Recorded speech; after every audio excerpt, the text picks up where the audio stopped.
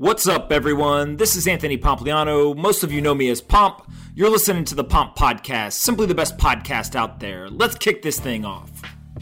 Ryan Sekis is the founder of Messari, an open data library and curation tool that helps researchers, investors, and regulators make sense of the crypto industry.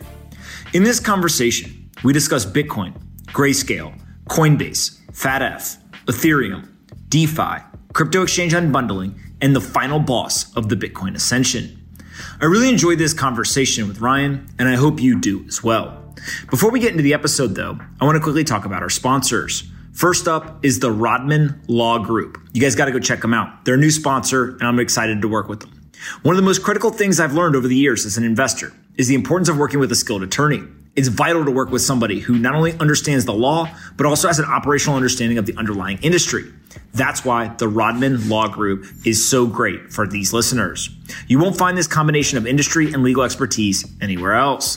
They've got a deep understanding of and a passion for the blockchain and cannabis industries, and it's not the only thing that sets them apart. They've also been accepting payment in Bitcoin and Ethereum since 2017 to make their services more available to industry participants. Much like MicroStrategy, the Rodman Law Group has literally put its money where its mouth is and moved a portion of the firm's balance sheet into Bitcoin. Their legal expertise, combined with their unmatched understanding of blockchain technology and cryptocurrencies, makes it the ideal legal service provider for the industry. They're dedicated to helping entrepreneurs navigate the legal complexities of issuing tokens, launching NFT platforms, and raising capital. The Rodman Law Group is dedicated to helping entrepreneurs realize their vision by helping them operate defensively in sectors where laws and regulations haven't caught up to the realities of the industries. I've teamed up with them to give you a discount for being a listener of this podcast. If you use my promo code POMP, or you go to therodmanlawgroup.com/pomp, you'll get 50% off an initial 1-hour consultation with the firm and 5% off legal services for the first year. Again, if you go to therodmanlawgroup.com/pomp, you'll get 50% off the first hour's consultation and a 5% off for all legal services in the first year. They are visionaries in the legal service industry and they accept Bitcoin. You should check them out at therodmanlawgroup.com/pomp to see all they have to offer and take advantage of this discount. No brainer. Next up is Harvested Financial. Harvested Financial makes options incredibly simple. Most of you have probably heard of options, but you know nothing about them, or you've never tried them before. Options are a core part of the strategy for most professional investors. Well, this is where Harvested Financial steps in. They know most people don't understand it. They know it can be complex and scary. So what they built was a options robo-advisor. Think of a traditional robo-advisor, but rather than investing you in traditional stocks or bonds, this is an options robo-advisor. You set some parameters and it does the work for you in an automated fashion. So you can build and customize a personalized trading plan that gets automatically executed through that options robo-advisor. They help you speculate in capital markets efficiently. They help you diversify your holdings with market neutral strategies, and they can help you generate passive income by selling premium. I'm a real big fan of Mark and the folks over at Harvested Financial. I think that you should go check them out if you've ever been interested in options. Go to harvestedfinancial.com/pomp. Again, harvestedfinancial.com/pomp. Harvested Financial, the first options robo-advisor. Lastly, don't forget that I write a daily letter to over 90,000 investors about business, technology, and finance. I break down complex topics into easy to understand language while sharing my personal opinion on various aspects of each industry. You can subscribe at pompletter.com. Again, pompletter.com. All right, let's get into this episode with Ryan. I hope you guys enjoy this one. Anthony Pompliano is a partner at Morgan Creek Digital. All opinions expressed by Pomp or his guests on this podcast are solely their opinions and do not reflect the opinions of Morgan Creek Digital or Morgan Creek Capital Management. You should not treat any opinion expressed by Pomp as a specific inducement to make a particular investment or follow a particular strategy, but only as an expression of his opinion. This podcast is for informational purposes only.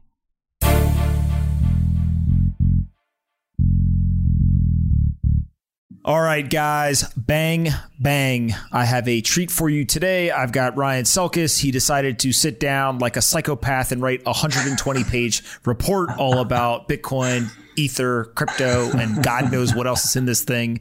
So he's here to talk about it. Thank you so much for doing this, man.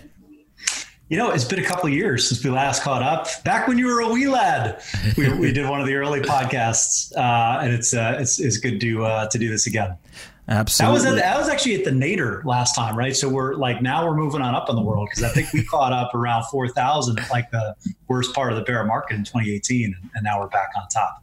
Absolutely. Let's start just with a quick overview of your background and what Messari does. Sure. So I've been in the industry for about 7.5 years, almost exclusively on the information side of things. So as an independent research analyst, then as a seed investor at Digital Currency Group, one of the most prolific investors in the space. DCG is structured as a holding company. So we acquired CoinDesk in 2016. I led that restructuring for about 18 months, got the business to profitability, and ran the Consensus conference franchise, which some of your listeners may have attended. And then in late 2017, early 2018, I started Messari. And back then, this was basically the height of the last bull market. And our thesis, my co-founder Dan and I, our thesis was, this ICO boom is a load of crap, but there's a kernel of really interesting tokens and really interesting assets that we think are going to be big in a decade. So let's build a company that's going to satisfy the shorthand for Bloomberg of crypto, assuming that this does become a bona fide asset class and it's not just about Bitcoin, Ether, and then all of these also rans that ultimately wash out in the next cycle.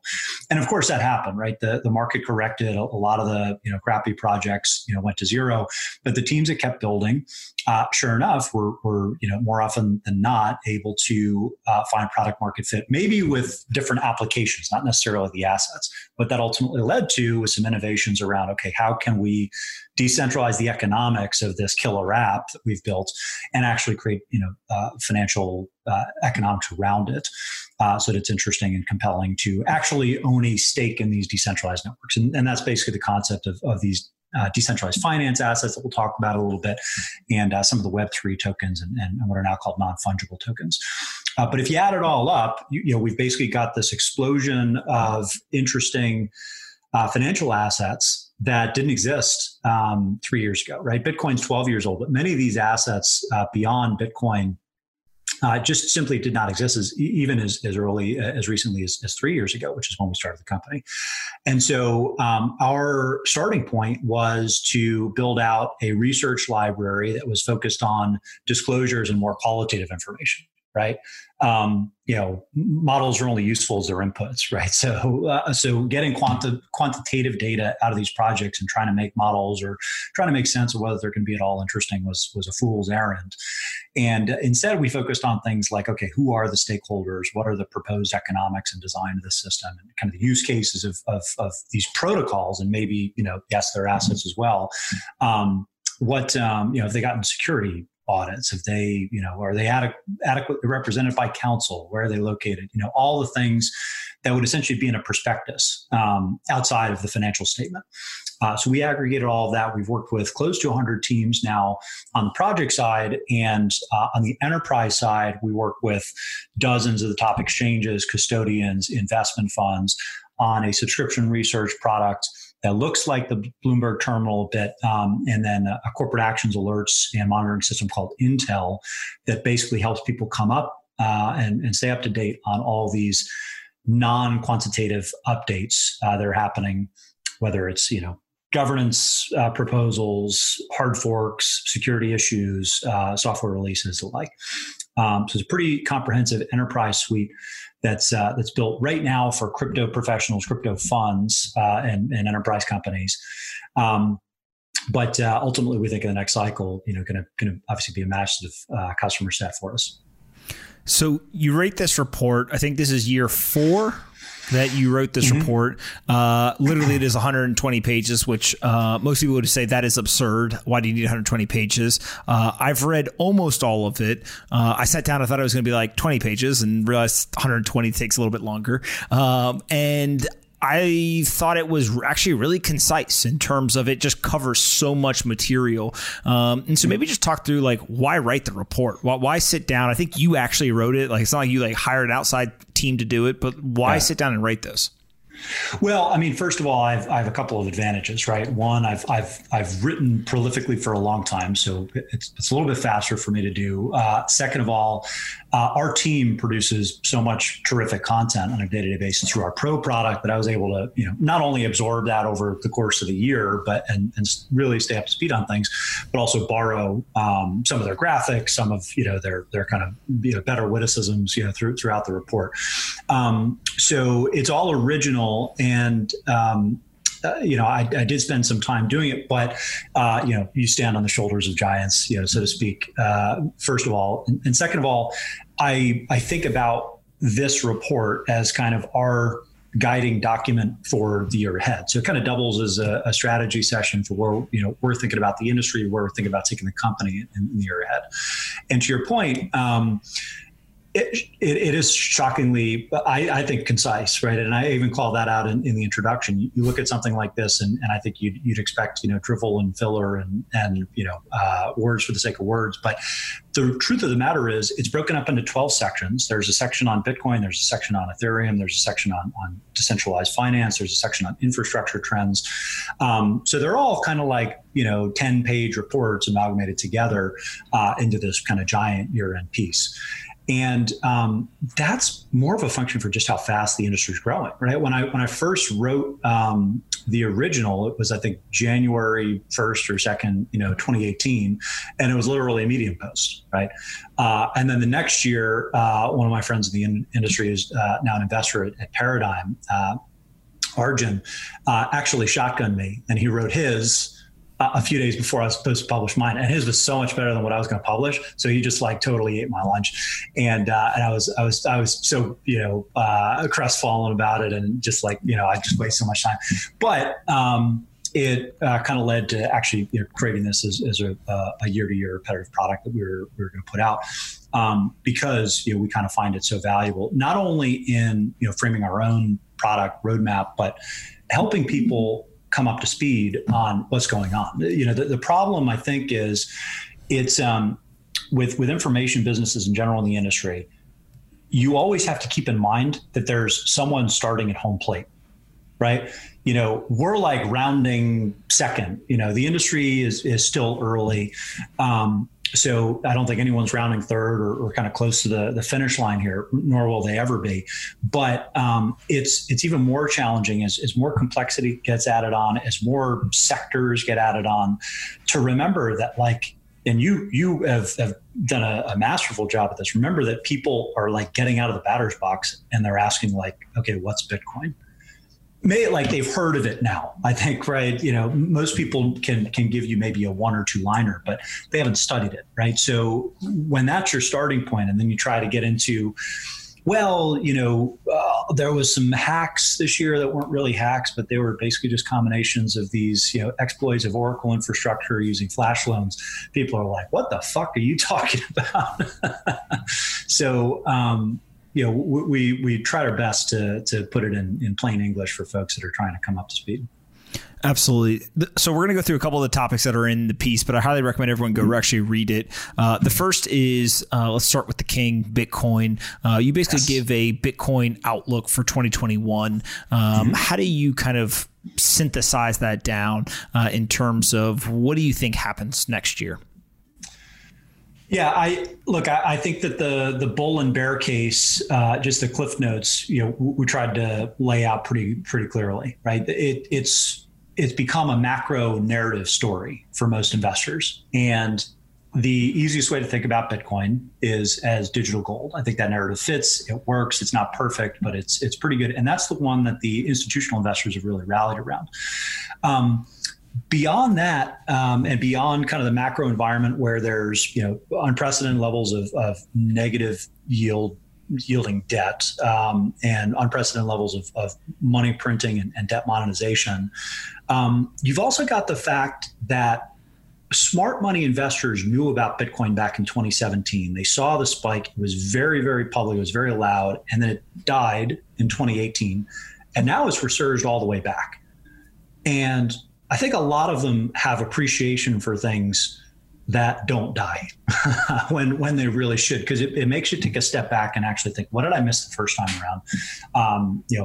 Yes, it was probably too early to invest in 2017, but now there's 3 years more infrastructure. There's 3 years more of a Lindy effect around this asset, because it has proven staying power, not just for me and my experience looking at it from 2017, but it's done this in 2011, 2013, 2017, and now again today.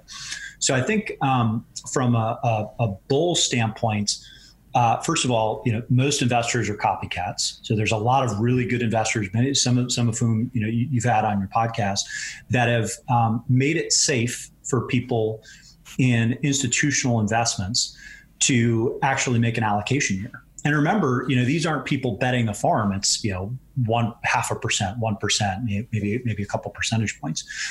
And I would say that when Druckenmiller and Bill Miller and Raoul Pal and some of these others that are widely followed in financial circles talk about making significant investments in Bitcoin, it has the same impact that Mark Andreessen and Fred Wilson had on the venture capital side back in 2013. And that's obviously pretty powerful. Now, and I think we'll probably, end here or talk a little bit more about this later. But the bear case is, because it's so big now and because you've got all these high profile people talking about it as a macro hedge, it's on everybody's radar in DC. It's on everybody's radar in Beijing and kind of everywhere in between. So there's going to be a lot of questions this year over the true essence of Bitcoin and crypto and kind of how it fits. How do you reconcile the truly peer-to-peer, unregulated kind of Wild West aspects of it to the reality that for the most part, this next rally is actually finally going to be led by institutions and heavily regulated entities. And so when you think through that, there's kind of three key pieces that you talked about in the piece. So one is this Grayscale ETF, two is Coinbase going public, and then three is kind of FATFA or privacy type concerns. Let's start with Grayscale's ETF. Those that are listening may say, wait a second, Grayscale doesn't have an ETF. Grayscale has a trust structure. Talk through, why do you refer to the ETF? So I call them side door ETFs. And this is basically a function of the SEC's unwillingness to approve an ETF based on their sense that price discovery is really taking place in the East versus in properly surveilled markets in the West. And what Grayscale was able to do and kind of very cleverly took advantage of early on was Rule 144 sales of restricted securities. So basically, you could have this private trust as a closed-end vehicle. People could invest in it at a daily NAV, just like you would in an ETF, but they'd ultimately be restricted for 12 months. Now it's down to 6 months for a couple of Grayscale's trusts, but 12 months for the rest of the family, 6 months for Bitcoin. And essentially, they, because of that dynamic, have a massive premium on the public GBTC shares that are unrestricted versus what investors have been able to capitalize on going directly to Grayscale, based on their accreditation. And what has really, kind of put this in hyperdrive is the emergence of credit markets and the ability for people to actually create shares in Grayscale on credit. Having, in some cases, they can pledge the Grayscale shares as the underlying collateral. And in that case, you're basically just clipping coupons on premium, which is the spread between what you'll get in 6 months. Typically that's around 20 to 30% for Bitcoin and the GBTC shares. It's up to 60% now for the Ethereum trust. Between what the underlying spot value is and what the public unrestricted share price is, and what that's really a function of is the fact that you can't the redemption process is extremely inefficient versus an ETF, where this process would happen daily. Now it's constrained by the 6 month lockup, so you've got a significant supply demand imbalance in the public markets. I think the most surprising thing, maybe for many people, is that this premium has not gone away, and in some cases, it's stayed very high over time. And in fact, you'd expect this to actually trade at a discount because Grayscale takes a 2% fee per year. That hasn't been the case. And for as long as it's not the case, Grayscale is going to ramp considerably. And it's going to be a hell of a trade for institutional investors that are getting into the industry. It looks like free money to them. In many cases, because they can do this with leverage. So I'd say that has been a major driving factor. And in fact, Grayscale has acquired a significant chunk of the Bitcoin that's been mined this year, if you look at it that way. Yeah, I think they own something like around 2.5% of the circulating supply of Bitcoin, from what I've read. Yep. Let's talk a little bit about Coinbase. Different business, but obviously still a piece of infrastructure. They have plans to go public, it sounds like, based on kind of public media reports. What's the importance of that or the significance? Well, Coinbase is kind of the OG in the Western markets. They have been the highest profile brand, I'd argue, in crypto, basically since day one, or at least since it came into the public consciousness in 2013. What Coinbase has done phenomenally well kind of ties back to an early decision they made to not throw the baby out with the bathwater once other competitors emerged, and that is keeping their 1% fee as a retail brokerage versus trying to immediately respond to lower fee competitors that followed soon after, right? So if you remember Circle basically came out with a competitive product to Coinbase called 2014, and they said, we're not going to charge a 1% fee. It's going to be zero fee trading to enter and exit these Bitcoin positions, and then they would just kind of make money on the spread or on the OTC desk in the back end. Coinbase never did that, and they have basically bifurcated their product between the retail front end that kind of the first time buyer knows and uses, which also includes a very rock solid custody product by extension. And so it's kind of like the one place that most investors can go buy their Bitcoin, forget about it, and keep it safe. And then at the same time, they have Coinbase Pro, which is one of the more liquid exchanges, a much more competitive business, much tighter fees, much tighter spreads, that kind of a traditional trading set can actually leverage. But I would say what has really separated Coinbase is their approach to regulators in the US and in Europe in particular, and how thoughtful they've been in that multi-year process of getting regulators comfortable with their business. And then it's kind of the blue chip brand that they have for security and safety, right? For newcomers into the space that want price exposure, don't necessarily, want to actually play around with some of the more exotic applications. Got it. And then all of this leads to kind of a positive sentiment. There's lots of kind of big infrastructure being built there. All the trends are pointing in the right direction. And then we get to something like FATFA and these privacy type concerns. Explain those. Mm-hmm. So the it's a Financial Action Task Force. I don't know if it's FATFA or FATF. I've always said FATF. That might be wrong. I'll ask the Coin Center guys.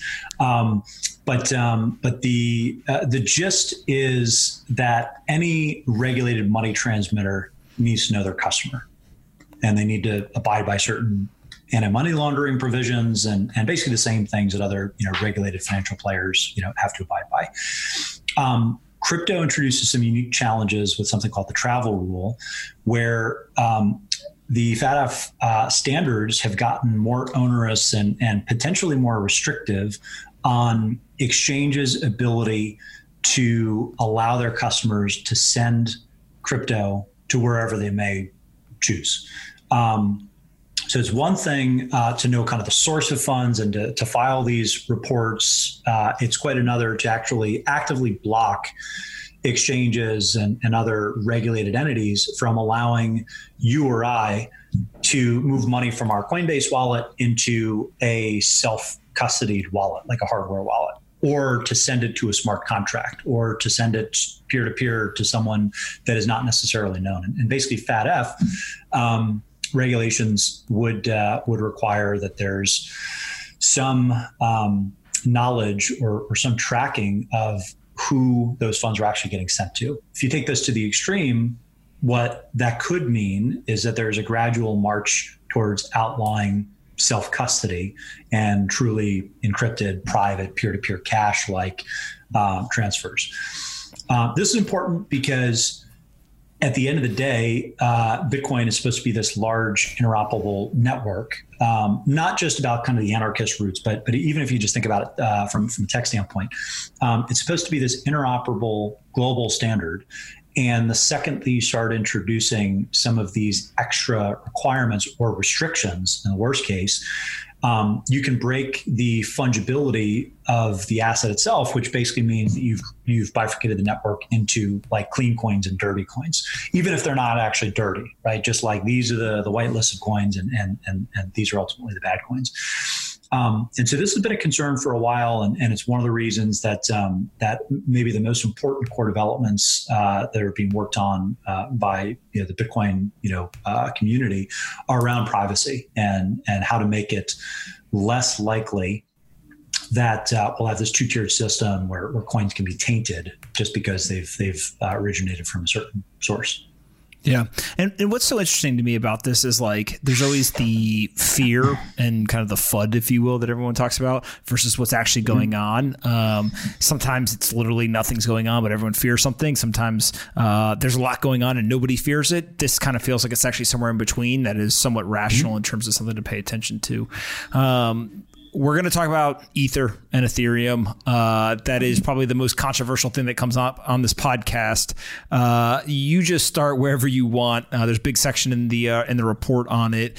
Kind of how do you look at that asset and that network in terms of where it's grown to today, and then how do you look about it going into 2021? Well, first of all, have you been red pilled yet? What's your current I'm not sure where you are in your evolution on Ethereum. So I don't know if I need to red pill you or like where we're standing today. So like, let me hear from you first, and then we'll talk at that level. Listen, I hold no Ether. We can talk about why that is. We have invested in a number of businesses that build on top of the Ethereum network for a variety of different things. We also have invested in a number of DeFi companies that are building on top of Bitcoin instead of Ether or Ethereum. And then obviously everyone knows that I've been super bullish about digital art and kind of how that's playing out. And so I always put myself in, like, everyone wants to like label me some maximalist and all stuff. Like, I'm actually just like pretty rational. And the concerns that I have usually aren't things that people think are ridiculous. And also when they think about from a portfolio construction standpoint, I usually lay out an argument that makes the people who hold Ether look good. Which is unique, but I don't hold any myself, and so we can get into all that. But that's kind of where I am: is don't hold any Ether, but have kind of done probably more than most of the trolls on Twitter in terms of doing things around the Ethereum network. We'll see how it plays out.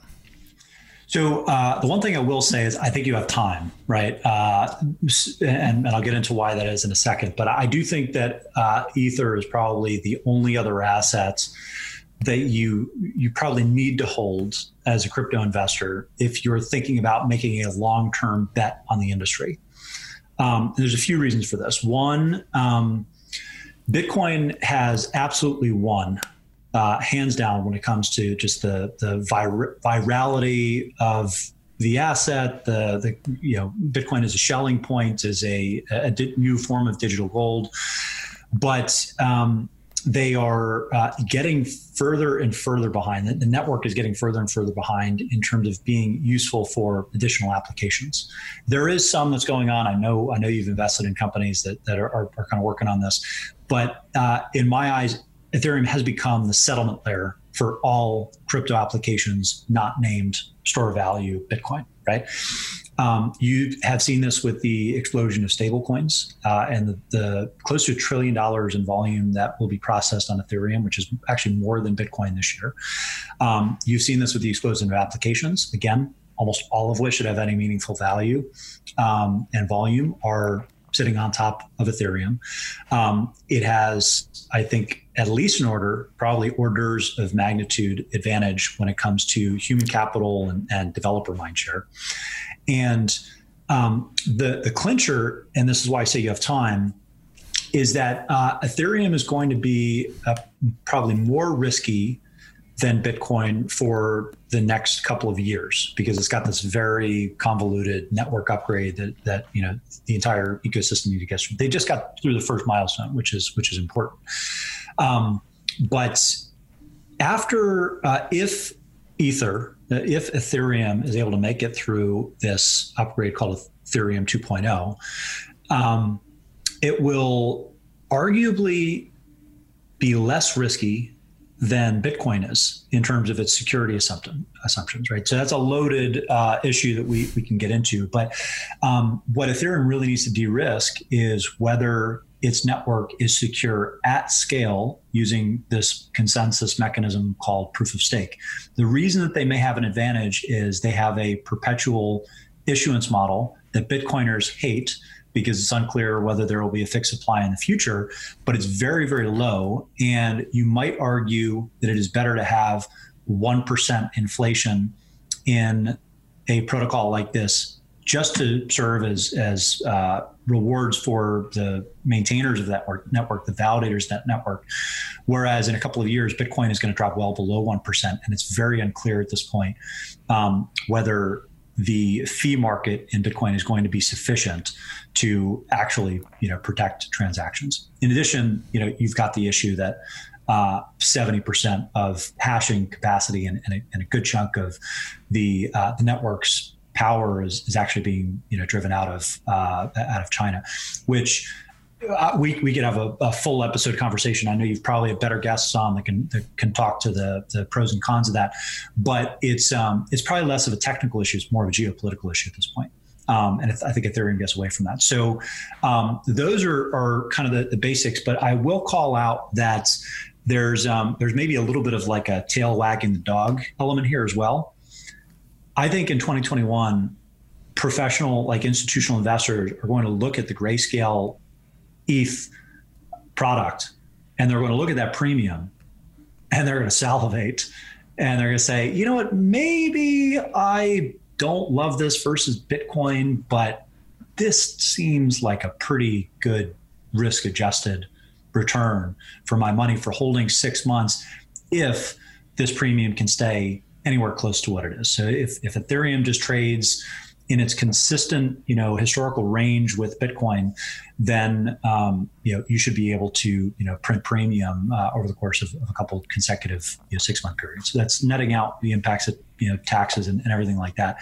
But you combine all those things, and you're able to pull through some demand on the institutional side, which can kickstart an institutional narrative to begin with. And I think over the course of the next couple of years, that could basically have Ethereum in the conversation credibly, very seriously, as an alternative to Bitcoin.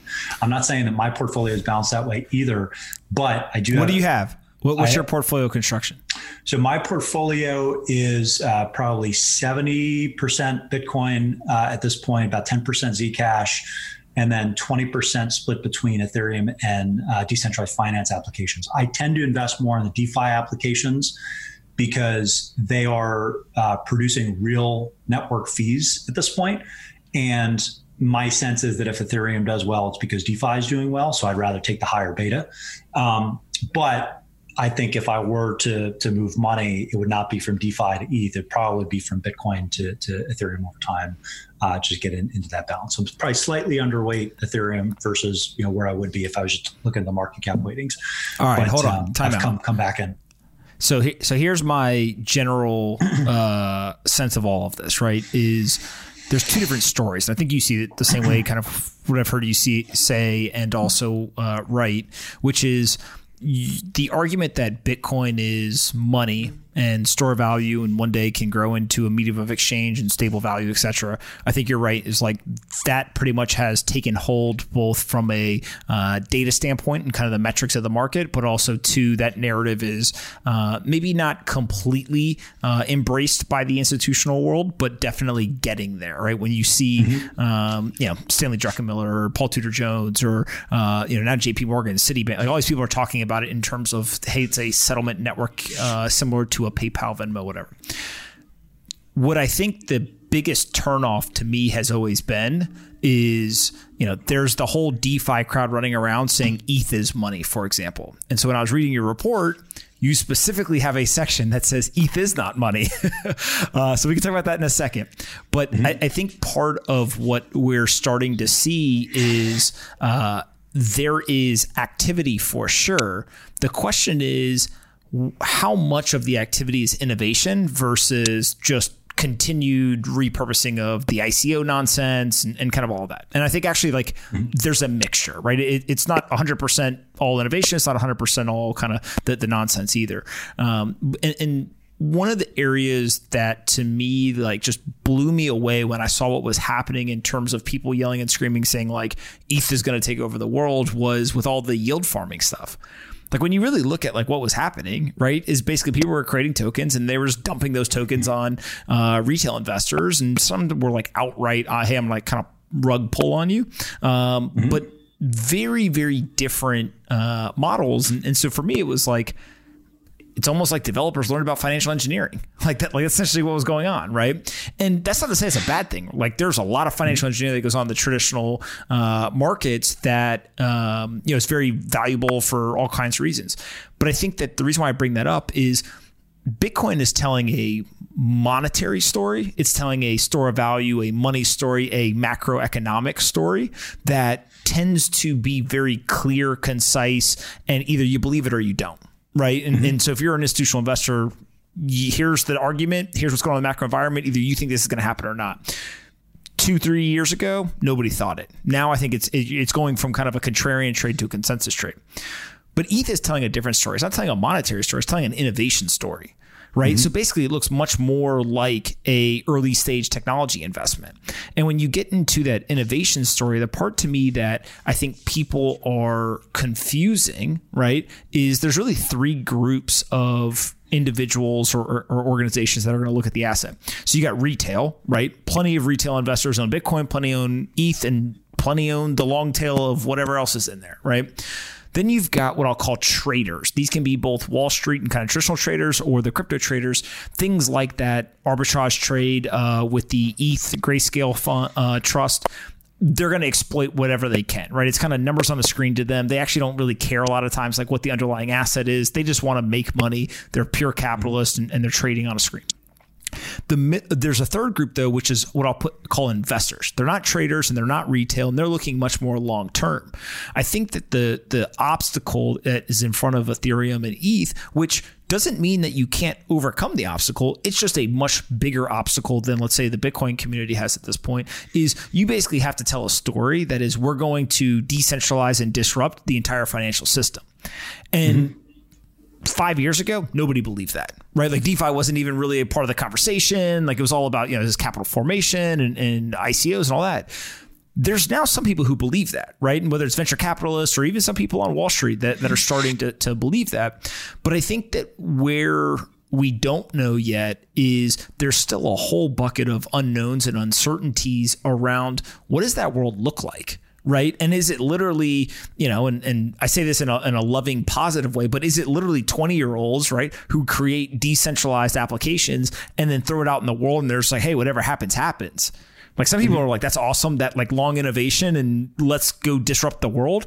Other people are that is the scariest thing I've ever heard in my life. Right. And so I think that that's the part where there's just a big disconnect between what's happening and all the activity and really how what I'll call quote unquote professional investors are viewing the space.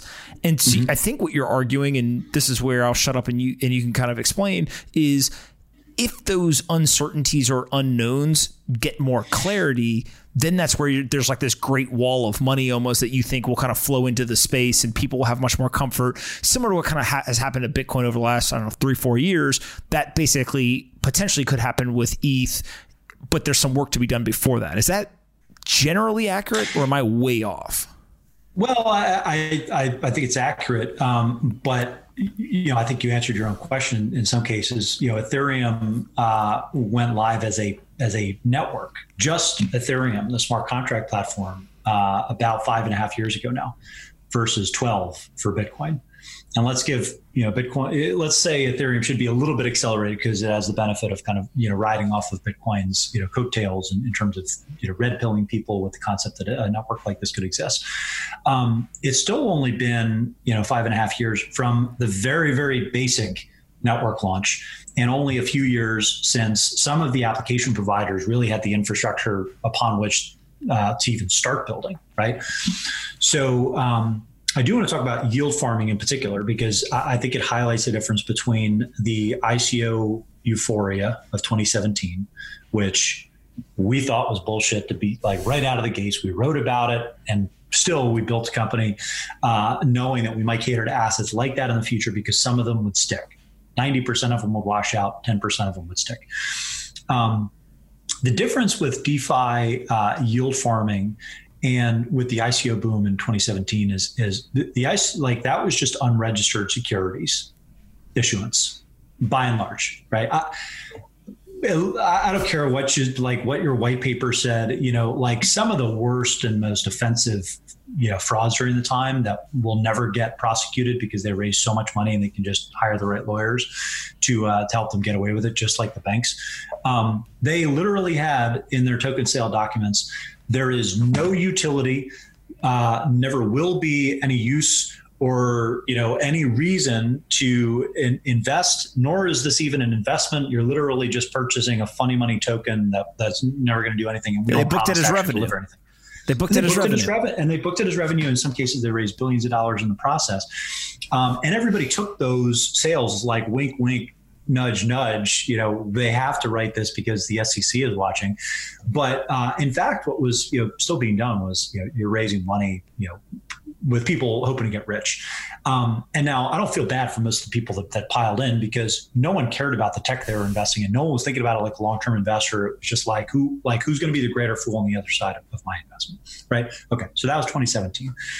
The difference now is most of the networks that launched this year, that introduced tokens this year, have been functioning for a couple of years now, and they've seen their volumes spike significantly. I'm talking about decentralized exchange. I'm talking about some of the lending protocols in particular.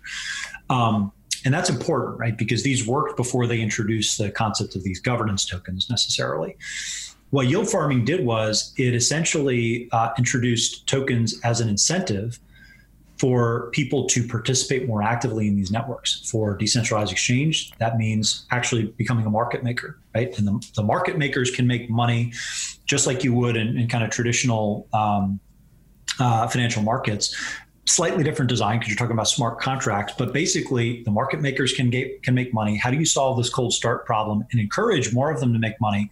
Well, you give them this token in addition to the fees that they're going to earn by staking assets and making these markets, and those will constitute ownership interests in this globally decentralized network, and they'll be able to control it. And by the way, part of that governance and control is going to be their ability to set protocol fees long-term, which will accrue to them. So there's a cash flow component here, almost like investing in, if you were able to invest in a decentralized Facebook from day one, and Facebook had gradually gone public with a data token that said every single user that we onboard, every single ad dollar that we make, we're going to give you, the early users, more of these tokens because you're valuable in helping us bootstrap this network. You're helping us create gravity to this system. And ultimately, you're going to help us scale into a really big business. So you can price them, like using traditional methodologies. Lending was the same thing. When Compound issued their token, they were already scaling and doing very well. The issue was most people didn't want to pick up pennies in front of a steamroller by lending money out through this smart contract platform for a marginal return, still better than the legacy markets, but is it worth the risk? Because there's all this idiosyncratic, risk of Ethereum and the individual, lending protocol.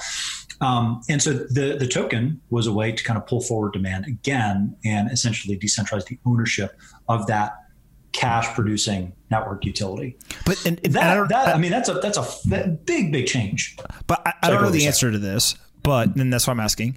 My understanding is that Compound worked perfectly fine without the token.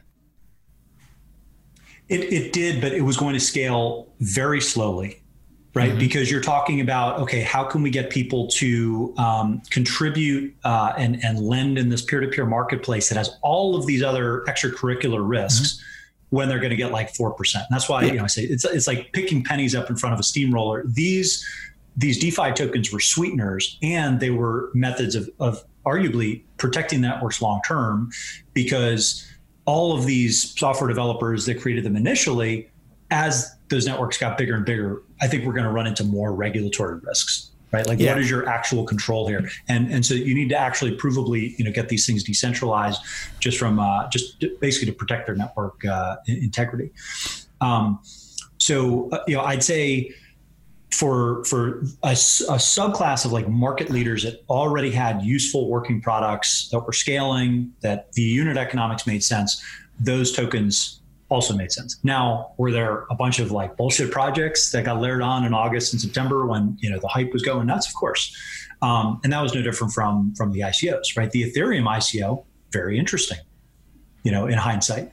Some of the Filecoin sale, very interesting, arguably, in hindsight, because you can actually back into, okay, what are the platform economics of these things? And because they were kind of first to market, you knew that the teams were actually thinking about these in a way that they were trying to align incentives long term and actually scale these networks, not just get rich quick, which is what all the kind of fast followers have done. Yeah, and I think part of the detractor argument, right, is like Compound's a great example, where really the token was pure financial engineering. Right, is, hey, we're going to create this token, and then we're going to try to give it to users to drastically increase the financial return they get, so that it incentivizes more people to come onto the system. And again, I'm not going to debate whether that's good, bad, whatever. It's just financial engineering. And when people hear me say financial engineering, they're going to think of it from a negative connotation. But again, almost every single thing in the traditional market has some level of financial engineering to it, right? So it's just, that is what occurs in financial markets. I think the part that there's a spectrum, right? And this is where I think the debate really happens, or the controversial conversations, is like that spectrum of what is being told to investors or holders of those tokens. So there's some people who are like very egregious. Literally, they don't need the token whatsoever, and they sell it in order to get revenue, and that's basically how they survive, right? And I think that there's like very, very egregious people there. And then on the other side of the spectrum is people who say like, hey, like this was working and we just used it in a very light way. And like we were super transparent about what we were doing. And like maybe there was some kind of vote and everyone agreed that we should do it. And that's what we're doing. And I think that, like, again, there are people who fall all along that spectrum. There's some people who think that the most egregious thing is actually fine. And there's some people who think the lightest thing is like, basically a crime, right? Or shouldn't have happened. And so I think part of this whole, kind of complexity of the industry is nobody yet knows where we'll be 10 years from now. Right. And so it's almost like that's how the market gets made, in terms of there are people literally betting millions, tens of millions, hundreds of millions, billions, in some cases, tens of billions of dollars on some of these networks playing out and some of them not playing out. And that's where you get the vitriol. That's where you get the debate. That's where you get kind of all of this stuff. And to your point, like, in 2017, when all the ICO stuff was going on, there weren't a ton of people saying it, but there was definitely some people saying, hey, look, ICOs are stupid. Like, you shouldn't do this. And 90% went to zero and people lost a lot of money. Mm-hmm. And so I tend to think that like the market will just figure it out. But the one thing I want to kind of bring up is I also think that the things that people are optimizing for when they're in like what I'll call like the weeds of DeFi yield farming, for example, they're optimizing something completely different than maybe the average like Bitcoin investor, right? And so what I don't know is, I don't actually think it's possible. I don't think that we can kind of paint an entire industry with like a broad stroke of, hey, there's one size fits all as to what everyone should do, because everyone's optimizing for something that's different. Right. And so where that ends up playing out is there's returns that are driven where people build. Like, somebody may actually build DeFi applications on Ether or Ethereum, and somebody may go build the same thing on Bitcoin, and then like the market will decide who wins. Right. Mm-hmm. So that's why, like, when it comes to the debate stuff, I'm just like, the market will decide. Right. Like, I have my own personal opinions, but like, if the market is the ultimate referee or judge, then you actually want everyone trying as many things as possible. And then like the thing that wins is that much better because it basically beat all the other competition, right?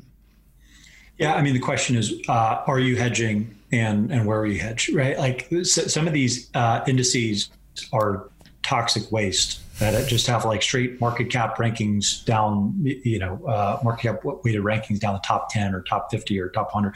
Like that's just throwing money away. But the question is, where should you be diversifying if you want exposure to this emerging asset class? And my argument, I actually more or less agree with you that there's Bitcoin, which is an asset, and then there's Ethereum, which is basically the leading horse in the decentralized finance platform play. And then everything else is just kind of, picking horses, no different than picking infrastructure winners, that have catered to the Bitcoin industry for years, right? The exchanges, custodians. My general sense is that you need some exposure to Ethereum or its applications somewhere across that value stack, in addition to Bitcoin, because there still is a chance that Bitcoin or crypto wins, but Bitcoin, for whatever reason, has a flaw that prevents it from winning at scale. Yeah, and this is the age-old like diversification versus concentration, right? And people will all make their own decisions from that. I do think that the one thing that will be very interesting to see. Actually, I would love your opinion on this because we're talking about DeFi. My argument the entire time has been like, I don't know, 90-95% of these things aren't decentralized.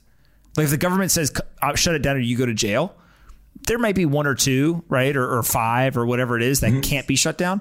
But majority of them can be shut down. And so here's the thing. They can't. Here's the thing. The teams that spawn them could be shut down, right? They could basically be, pencils down on the project. We're done here. The U.S. government knocked on our door and we're going to divest and whatever. But one of the beautiful things about the industry is that it's open source. And we've actually seen this experimentation play out with anonymous teams forking established projects, the entire code base, the entire model, basically, and siphoning off real value, real liquidity, essentially overnight. This happened over the summer with Uniswap, and it's happened with a couple, many other applications as well, which is why there's so many of these also ran tokens that I agree are garbage. But in theory, credible anonymous developers, which is not an oxymoron necessarily. People that have actually proven their bona fides over years of development in the space that are not actually known entities, they could swoop in and basically offer the same exact protocols and maintain the same exact protocols, but just fork the economics, basically create a new system from scratch. And with better privacy solutions also coming online, it becomes harder and harder to track that down. And this gets into this game of whack-a-mole that ultimately is going to happen on a global scale. I tend to think that the thing that works in the industry's favor is that the powers that be are just going to be so slow. In the West, at least. In the East, totally different story, right? If they can take fucking Jack Ma off the street and say, you really shouldn't have said that at a conference, and by the way, your IPO is canceled, like no one is untouchable over there. Like just point blank. Let's just get that out of the way. Like at any point in time, China could become one of the biggest players in Bitcoin and crypto, or it could just be like a nuclear threat to the entire industry for a whole confluence of factors. But when I think about like decentralization, crypto, and the regulatory sphere, I'm primarily thinking about the West. And in the US and Europe, they're just not going to be as fast or as well equipped to adapt. And I have a hot take. They're going to be too slow at the game of whack-a-mole. I have a hot take on this. They're going to go the exact opposite direction. I think that the U.S. is going to end up embracing this harder than anybody else in the world. I think in the next 10 presidential elections, a Bitcoiner will become president. That's not somebody whose like entire existence is around Bitcoin, but somebody who understands Bitcoin, believes in Bitcoin, right? There's congressmen, there's a senator now. Like there's people who are understanding. Did you say 10? 10 presidential elections, 40 years. Well, give yourself a little bit more of a fucking cushion, Pomp. Come on, man. Like 40 years? Like how long do you think this is going to take to play out? I think we'll see it within the next 4. Well, it took 10 years to get a congressman, right? So like, but these are exponential markets, man. Like, I agree. If it takes 40 years, like we wasted our lives. Yeah. But here's the thing, right? Is like, so I always zoom out a little bit and I say, okay, well, how long would it take for, let's say, Bitcoin to become the global reserve currency? Like, I actually think that it is a multi-decade play now, but that started in 2009, right? And so we're kind of 10, 11 years into this. Like, there's a good chance that there's another 10 or 20 years before you reach that. Now, again, Bill Gates, hey, we overestimate what we can do in 1 year, underestimate what we can do in 10. I would say most people didn't think that we'd be sitting at $20,000 10, 11 years after Bitcoin, kind of went public there. But at the same time, when you start to unpack some of this stuff, like, take the DeFi stuff, I don't think that there's very many people who say, hey, we're not going to get decentralized applications. All the controversy and debate is, where does it get built?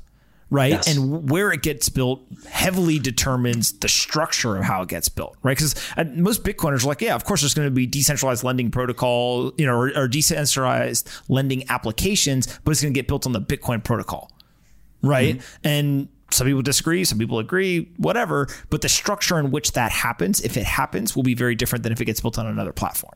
And I think that's the interesting part here is, as this stuff occurs, like, do we end up in a world where, take the internet, there's only 4 or 5 protocols that actually end up mattering? Do we end up in a world where there's a gazillion protocols that matter and there's one that's specific for certain countries or regions or use cases or whatever? Or do we end up in one where the strongest, most secure chain eats the world? Again, nobody knows. Right. And I think that's the part that, like, everyone has their opinion.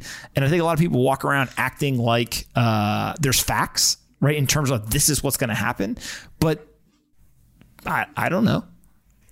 Right. I don't think you're saying Well, taken to the extreme. I mean, we don't need to get into too much of the esoteric of, how these networks work. But, you're a believer that a lot of this is going to get settled back to Bitcoin. In fact, one of my biggest regrets is that I thought that for a long time. And that's one of the reasons I knew about Ethereum from the very earliest stages. And I just couldn't wrap my head around the token sale and the mechanics of that whole process. I actually don't believe that. You're going to be shocked by that. I actually don't believe that. Okay. I think that Bitcoin ends up replicating most of it.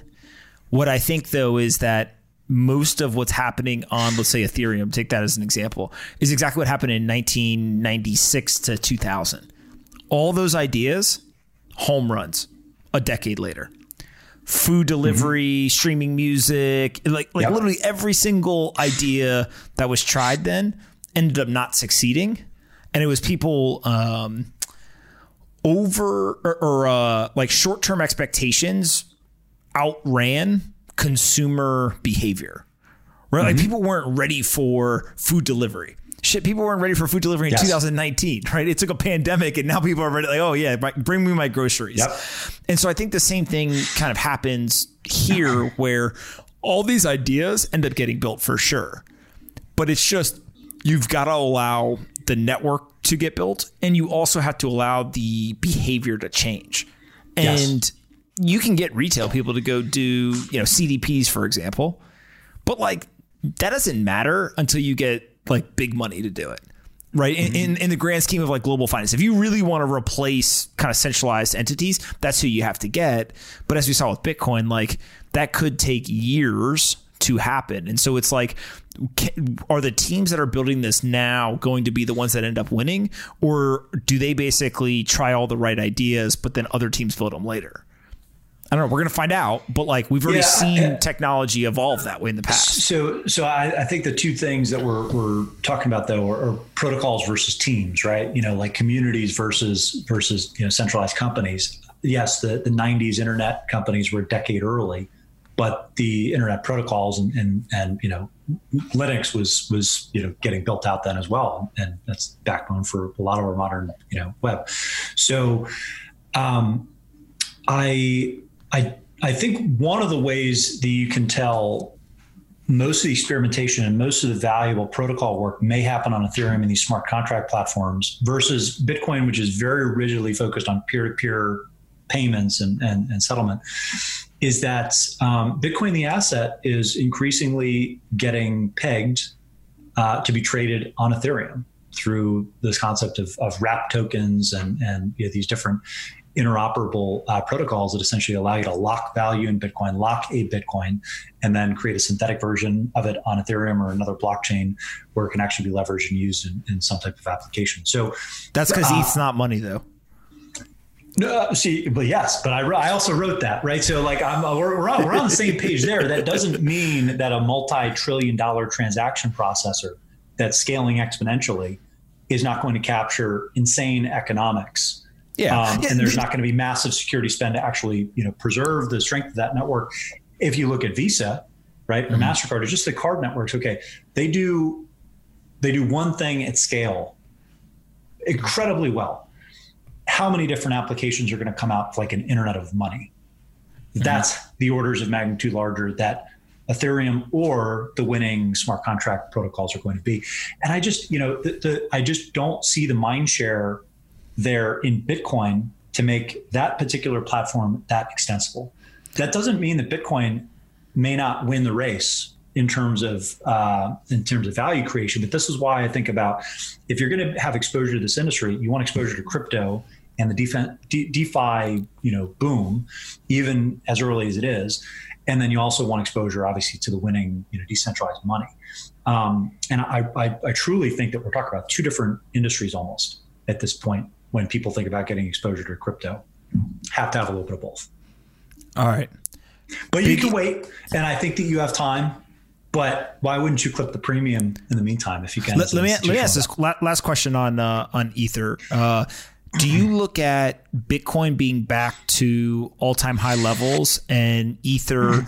I think it's still down like 50+%, right? Didn't go? I think it hit 1,400 in 2017, if I remember correctly. Yeah, and so it's like around $600. How do you look at that? Well, I wrote about this in the ETH is not money section, right? I think that was an anomaly in Bitcoin's history because there was a few things happening at the same time.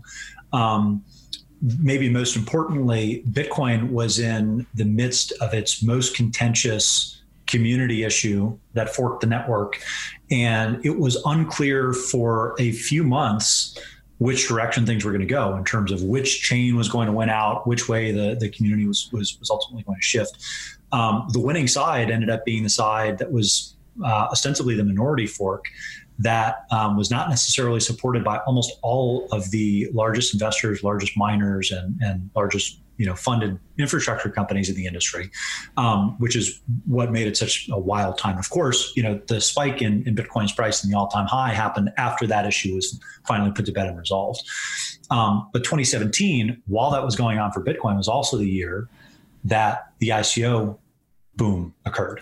And at that point, Ether wasn't money still, but it was serving as the reserve of that ecosystem, and you had to hold Ether in order to fund these ICOs.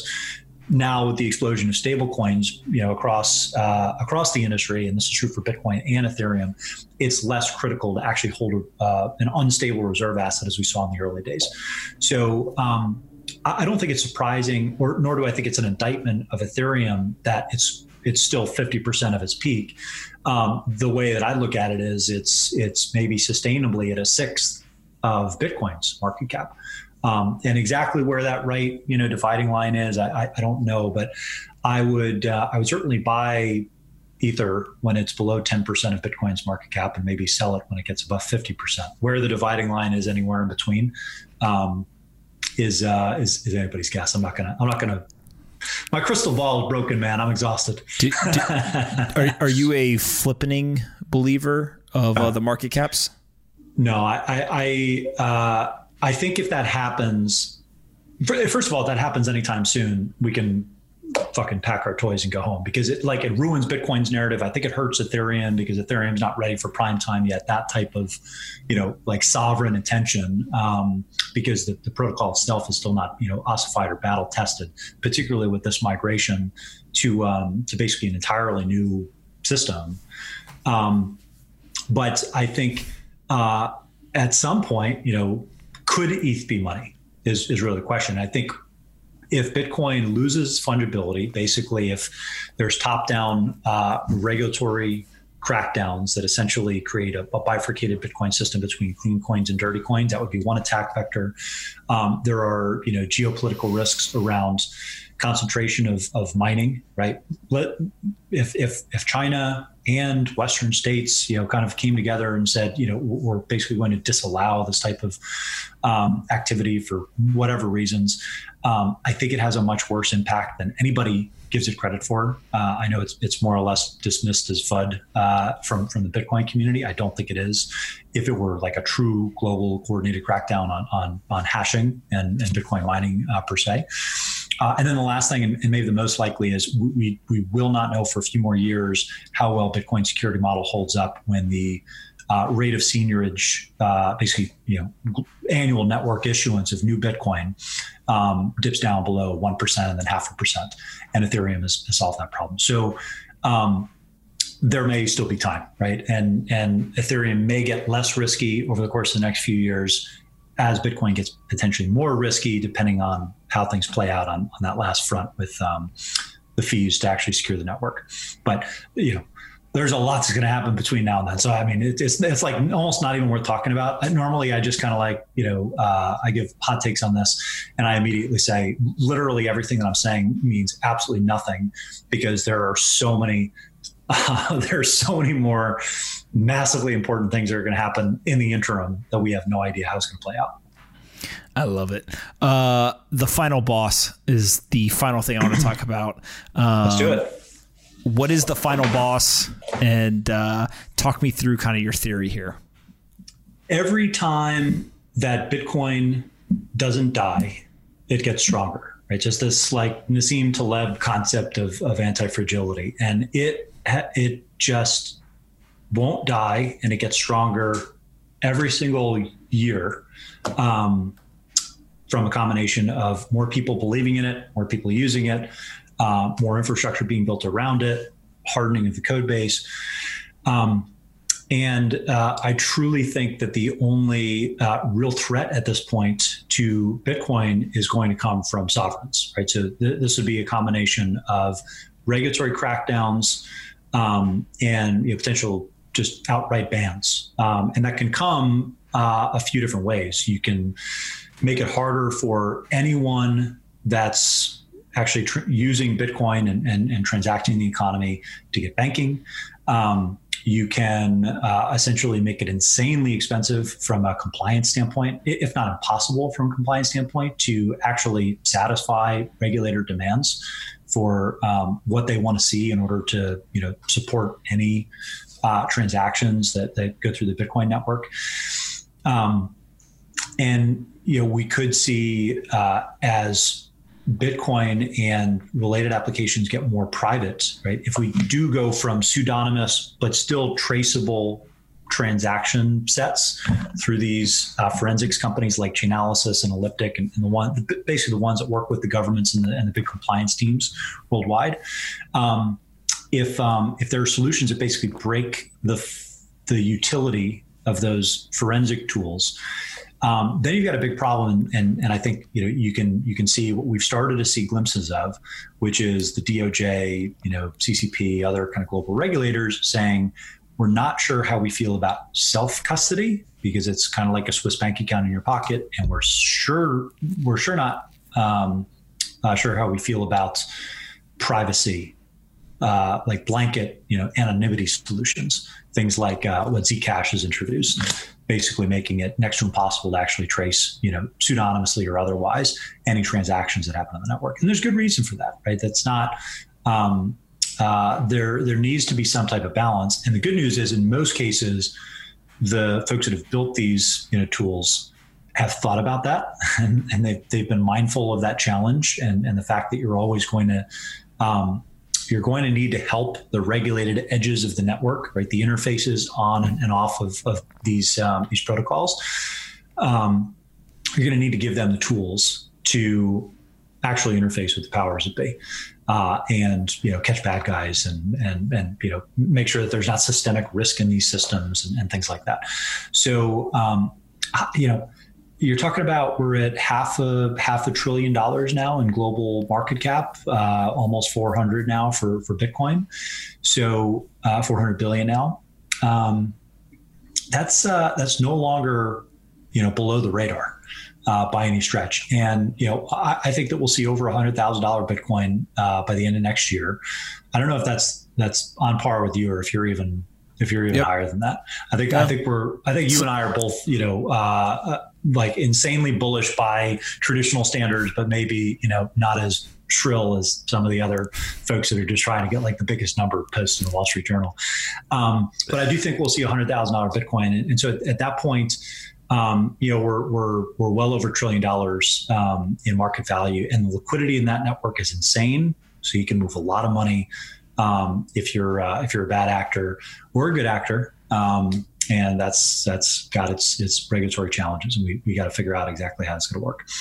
So final boss, I am betting on Bitcoin and the good guys and the Wild Western frontier for no other reason than I just think the West is completely dysfunctional, and it's going to take them forever to fully wrap their heads around it. Yeah. I also think there's this weird undertone of why don't we embrace it? And it sounds crazy right now because I agree with you. Like, there's a lot of disjointness, but when you see Brian Brooks, hey, you guys can custody this, no one's going to ban it, kind of a lot of stuff going on like that. You really only need, 4 or 5 more people in positions of influence and power, I think, to kind of say, hey, maybe we should take this much more seriously, and not as a threat, but instead of as almost as a parachute to some degree. Unfortunately, Brian might have like four more weeks left of a job, because you have to everything that can be politicized will be politicized in the U.S. Realm, and I unfortunately have the feeling that the Democratic Party is going to be more hostile to this industry than the Republicans. So we'll see how that ultimately plays out. But we gotta get more blue reps on Team Orange if we're gonna actually have a good time next year. Sam Bankman-Fried is, he's going to buy his way into the White House at the rate he's going. So, you know what? He's at least going to get a meeting with someone in the administration. That's a good thing for everybody. Absolutely. All right. Where can we send people to download the report, find you on the internet, and find out more about what you guys are building? Sure. Masari.io. We've got a brand spanking new homepage that was basically 10 feature releases rolling into one that actually just dropped last week as well. So it's been a big December for us. It's a beautiful interface to catch up on news, basic price information by sector, charting tools. It's really become my second screen. I think a lot of others, really quickly to get a full soup to nuts overview of how the market's performing day to day. You will see a link to the report, Crypto Theses for 2021, front and center, right on that homepage for probably the next month or so, because this will be the largest report that we have out at least through January, as you can imagine. So encourage people to go there, check out the report, and then sign up for our daily newsletter as well. If you're interested in getting more than just orange coin information from Pomp, and you want to actually take the purple pill, that'll get you excited for. I'm just going to try to layer the innuendo on because we're recording late on a Sunday night. I write about the other stuff. I just write about it when there's rug pulls and all the other nonsense. Oh man, you know what? You sound like the Bitcoiners version of Peter Schiff, man. Don't do that. Don't do that. Expand the mind, Pomp. Again, listen, like I always say, I've invested in more companies than most of the trolls on Twitter that are building on top of this other stuff. I'm not by any means not open-minded. It's just I'm a rationalist, right? In terms of nobody likes to call out the nonsense. You can be successful and you can have a successful piece of technology or community and still say, hey, 80% of this stuff's nonsense.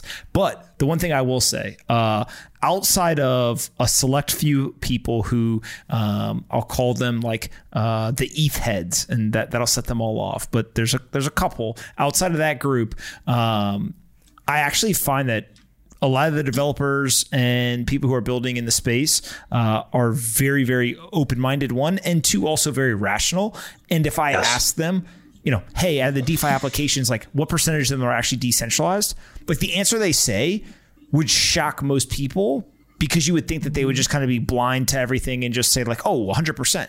That's not what they answer. Like they actually answer honestly and very open-minded. And then they lay out an argument for like, and here's how we get from, 20% of them being decentralized to 80% of them, right? And so I actually really enjoy talking to a lot of those people, and maybe we'll keep investing a little bit more. Bitcoin was centralized on Halloween 2008. It's come a long way since then. So is the rest of crypto. But we'll see what happens next year. And in the meantime, I am happy to continue going back and forth with you on Twitter. I am at 2BitIdiot. Pomp leapfrogged me by, I think, an order of magnitude almost since our last conversation a couple of years ago. So I got up my game in the new year. But you know what? If crypto takes off and you're wrong about DeFi, I'm going to be right on your nipping at your heels, baby. We will see. We will see. All right, my friend. Listen, thank you so much for doing this. I'll do it again in the future. Absolutely. Thank you, Pomp.